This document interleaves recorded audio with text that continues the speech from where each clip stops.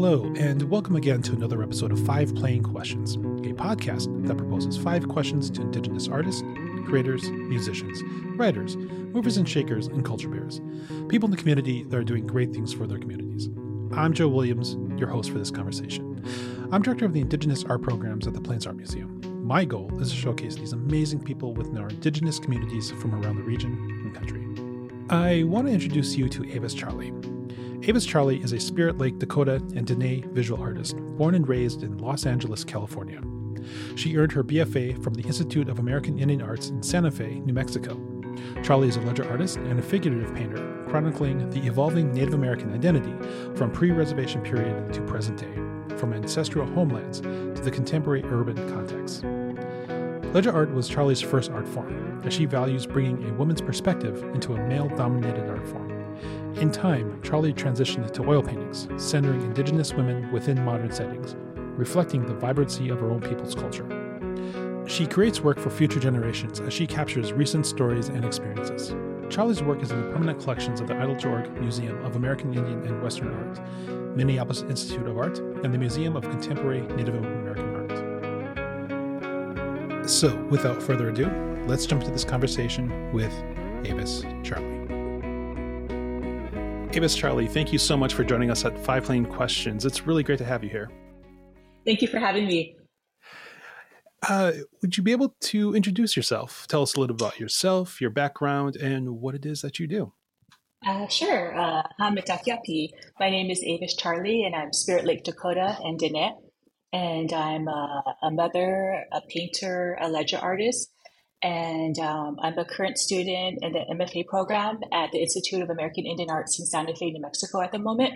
And we just had a 7-hour critique the other day. So if I start, going off the deep end or rambling, just remind me back. Remind me that, okay. But anyways, so I've been a ledger artist for about 14 years. And I've been a painter for about the last 8 years now. And Right on. So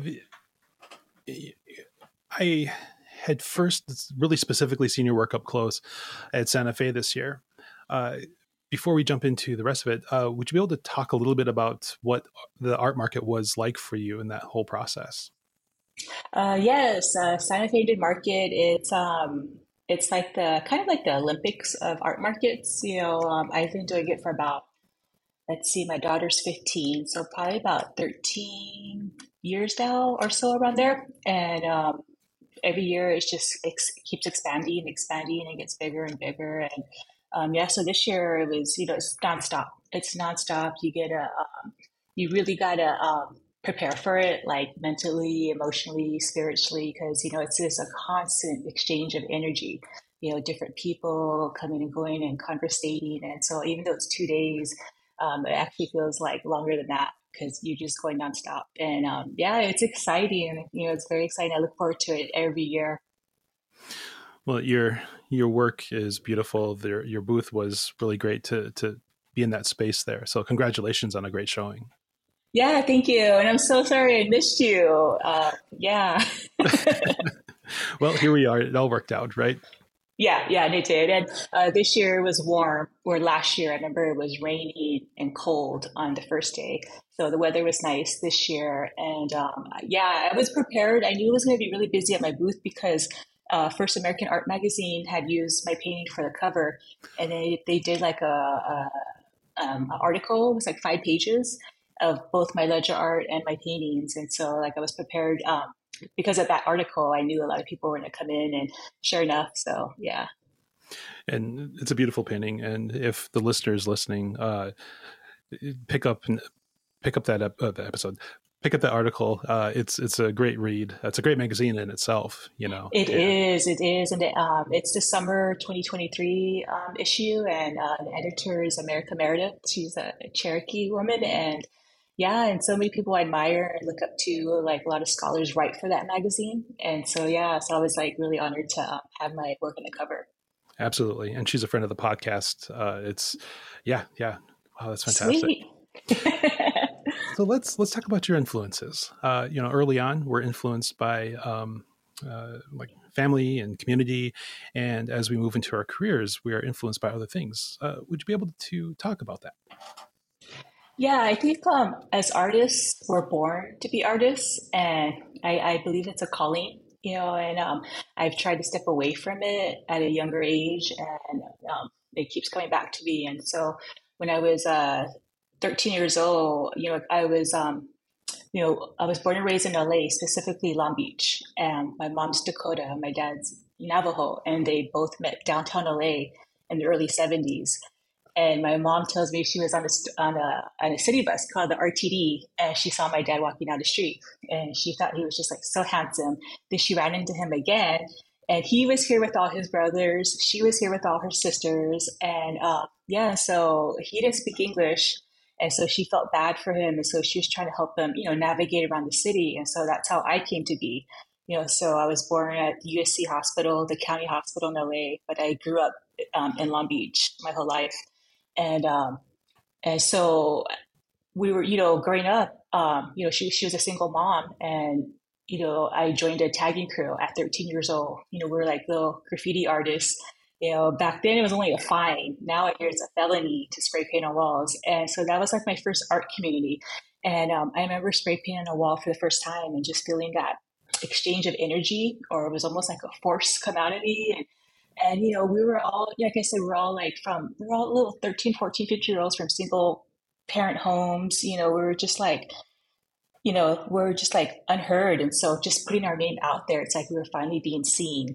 I don't know how to explain it. And so ever since then, I threw myself into, just learning the different materials we use, like, different spray paint tips, the markers, streaks, sakuras, pilots, all these different tools we use to like ride on buses and get our name everywhere. And so just being part of that, being part of a art community, being part of something, that's, I guess what was like my first influence. And then later on, over the years, I didn't know you could be an artist full time. I didn't know you could be a career. I didn't know you could have it as a career. And so, years later, I met Terrence Gardepee and his wife, and he's Blackfeet from Montana. He lives up in Washington. And I met him, and they were doing the archery museum art show in LA. And so they stayed with us for the weekend, and, I, drove them around and was just hosted them all weekend. And at the end of our stay, he gave me a stack of ledger paper.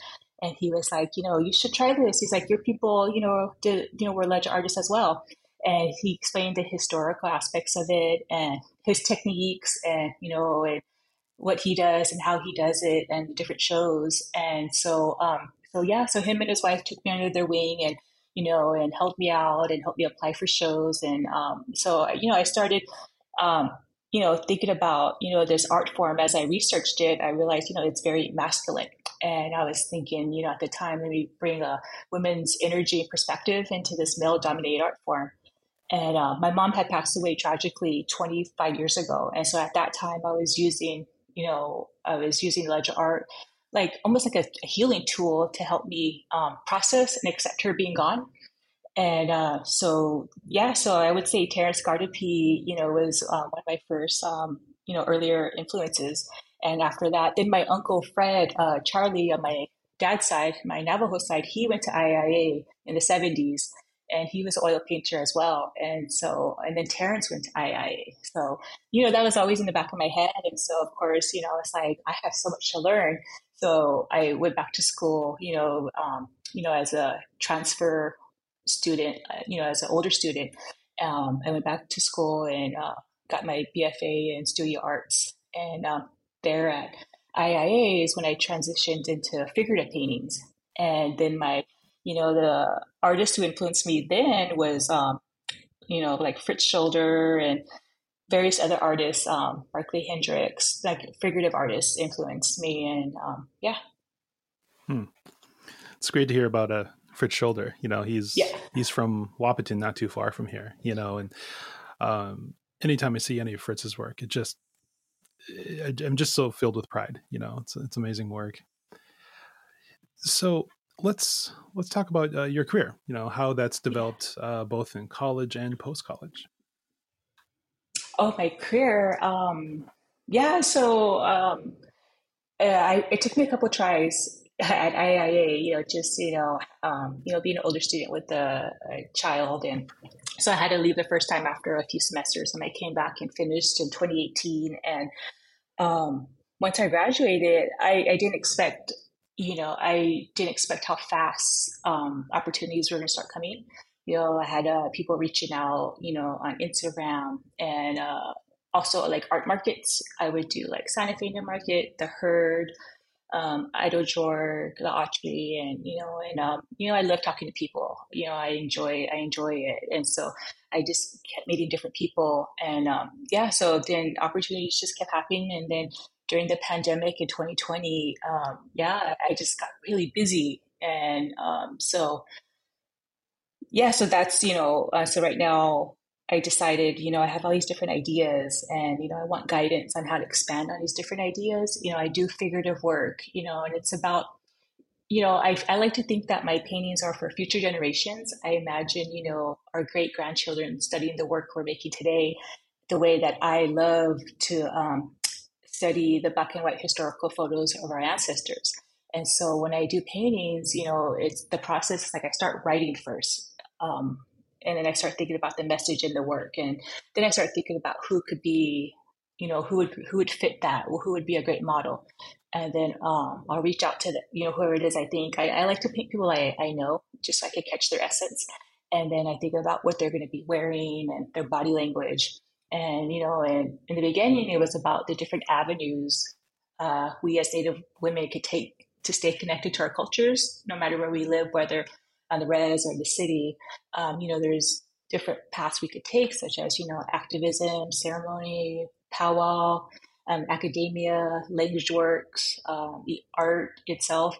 And so each of my figurative paintings, fits one of these themes, but over the last, so as artists, we're always evolving. And so now I'm thinking like, I would like to incorporate text into my work somehow.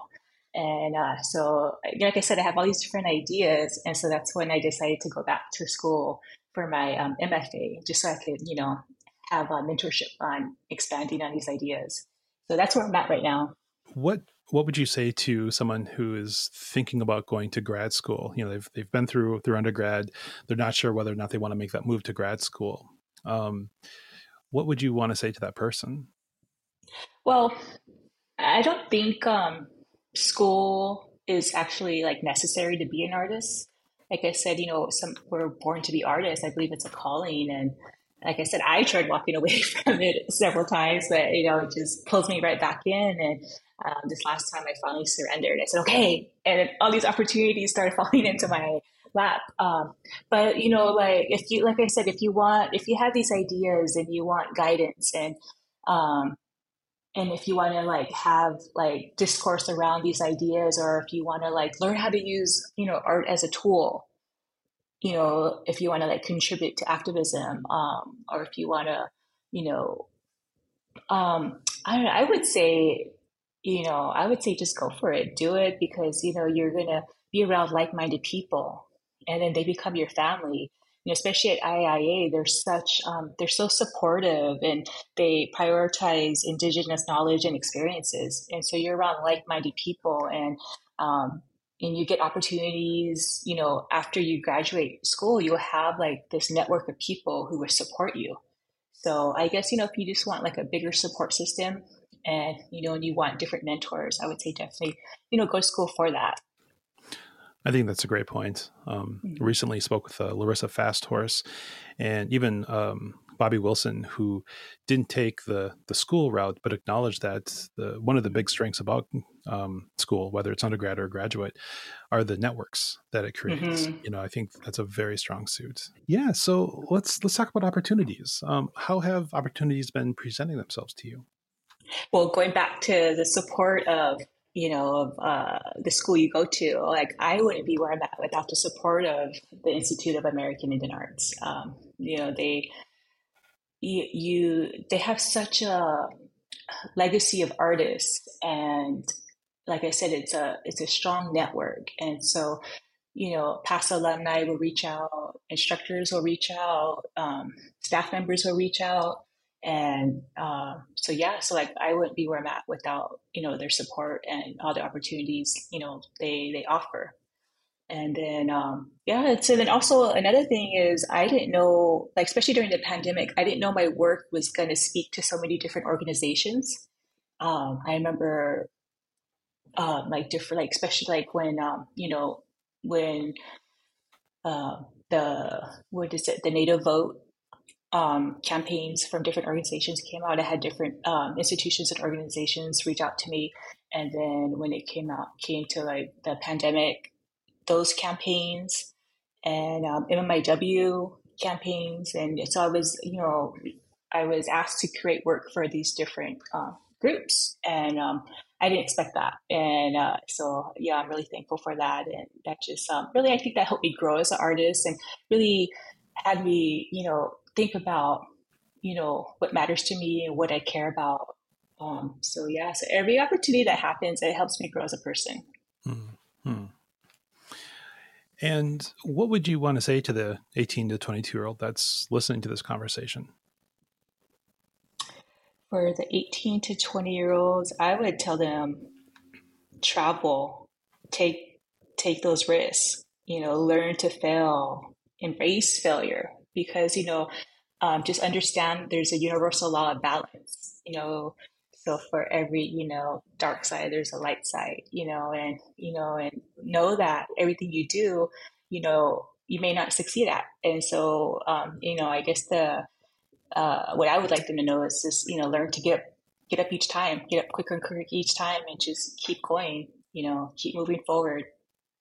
I remember for my senior show at IIA, it was the title was Tugatakia Maunapi, like we keep moving forward.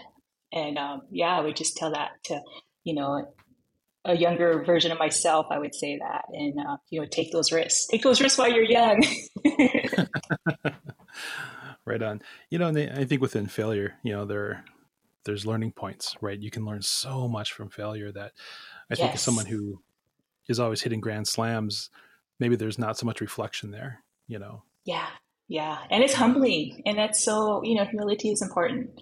It's very important, and so yeah, I would just say just like take those risks. And I tell my daughter, she's 15 years old now, and I tell her you just gotta ask, just try. If she gets frustrated with school, and I'm always encouraging her to be that annoying student. Raise your hand, talk to the teacher after school, and she does, and she has, and each time she gets the outcome she was looking for.